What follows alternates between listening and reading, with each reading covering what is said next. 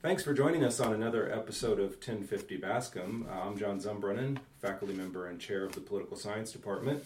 We're doing something a little different on the podcast this week. We've loaded up the 1050 Bascom crew and made the journey out to neighboring Middleton, Wisconsin, about 5 miles away from North Hall. And we're chatting today with Luc Fuzard, who is a member of Middleton City Council and is a passionate advocate for the importance of local government, passionate advocate for youth civic engagement and for civic education. He also, as it happens, is a certified Kansas City barbecue judge, and he is the co-holder of the Guinness World Record for most s'mores cooked simultaneously. So, Luc, thank you for joining us and welcome. John, thank you. And thank you for highlighting those two very important parts of my resume.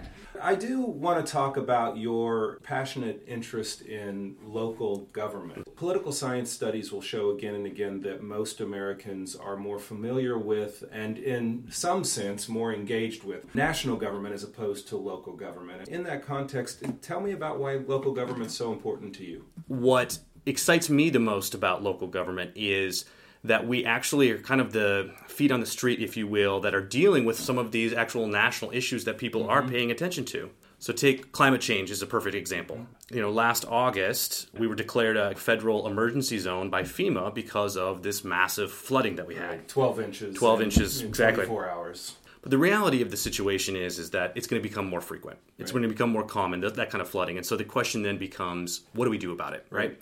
What I love about local government is when we sit down as the Middleton City Council and we're talking about these issues, no one's debating whether or not climate change exists. Right. No one's saying, oh, the science is still out. Everyone agrees that, yes, this is happening. Yes, we have to do something about it. Right. The debate is, what do we do about it, right?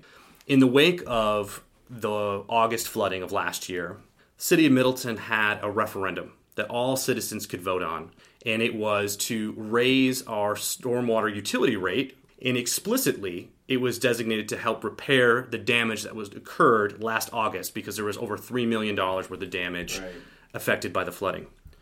Well, a recent proposal came forward before the city council to do some design work for a couple of the stormwater retention ponds that exist in Middleton. Right. So that's where all the stormwater goes after a heavy rain, right? So the thought process is it collects in this pond rather than in your basement. Well, the initial proposal was to pay for this design work using the money that was generated by this referendum that passed in April with like 75% of the vote. Okay.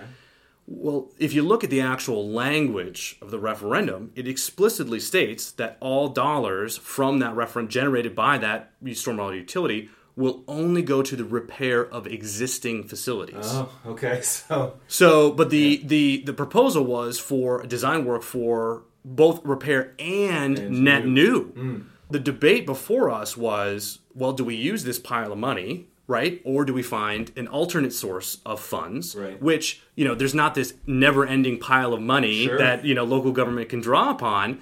And so it would have meant reallocating dollars from somewhere else, like roads, et cetera, towards this. So we went back and forth on a debate, right? This debate spanned multiple meetings because we didn't feel we had enough information in the first meeting, so we asked for, to collect some more information and come back. Well, there are people who live around these ponds that are like, hey, you guys got to do something, right? You got to act now. Like, we don't have the luxury of kind of kicking the can down the road, right? People are worried that their basements are going to get flooded. And I get it. They had absolutely every right to do that. So the tension that I felt was the need to take action and take action now because citizens were demanding it. But at the same time, to being like, look, we got to get this right. And sometimes that takes a little longer than I or whatever the people may want. And ultimately we voted. I ended up being on the losing side of it.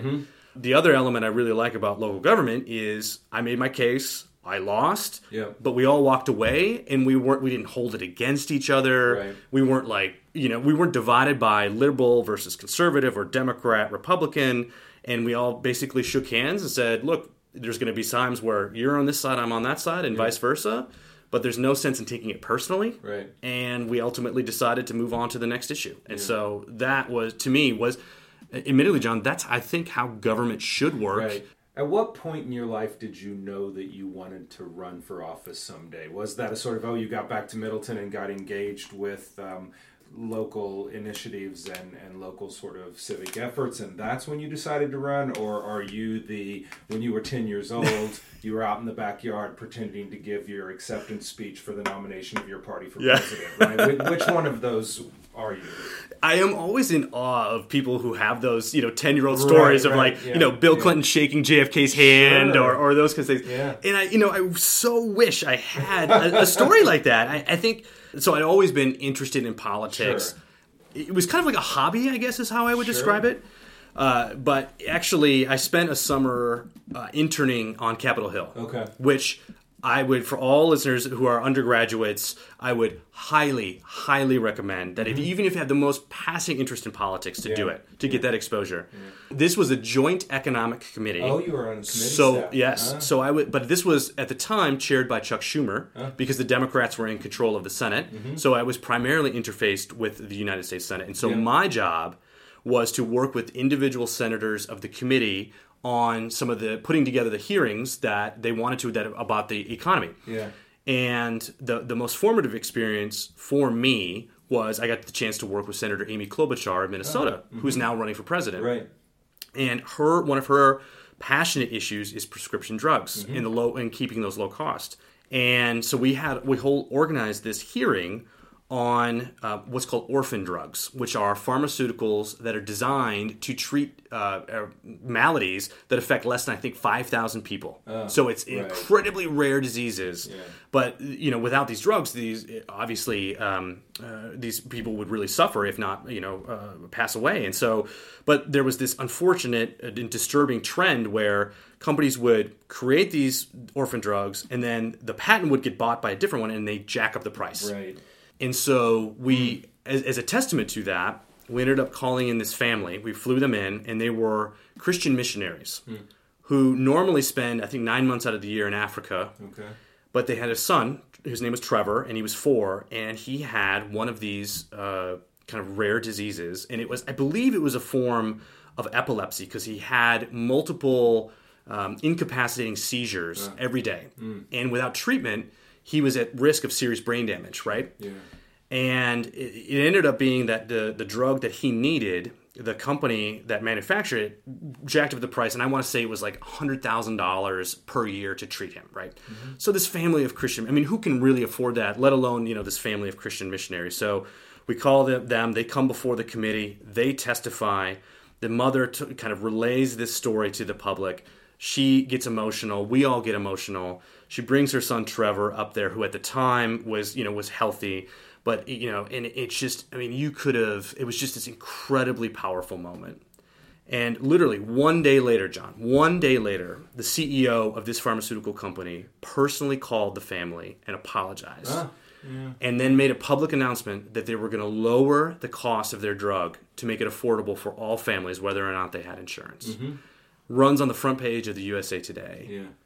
And I thought to myself, holy crap, we just made change in this country, right? I was an infinitesimally small part of this.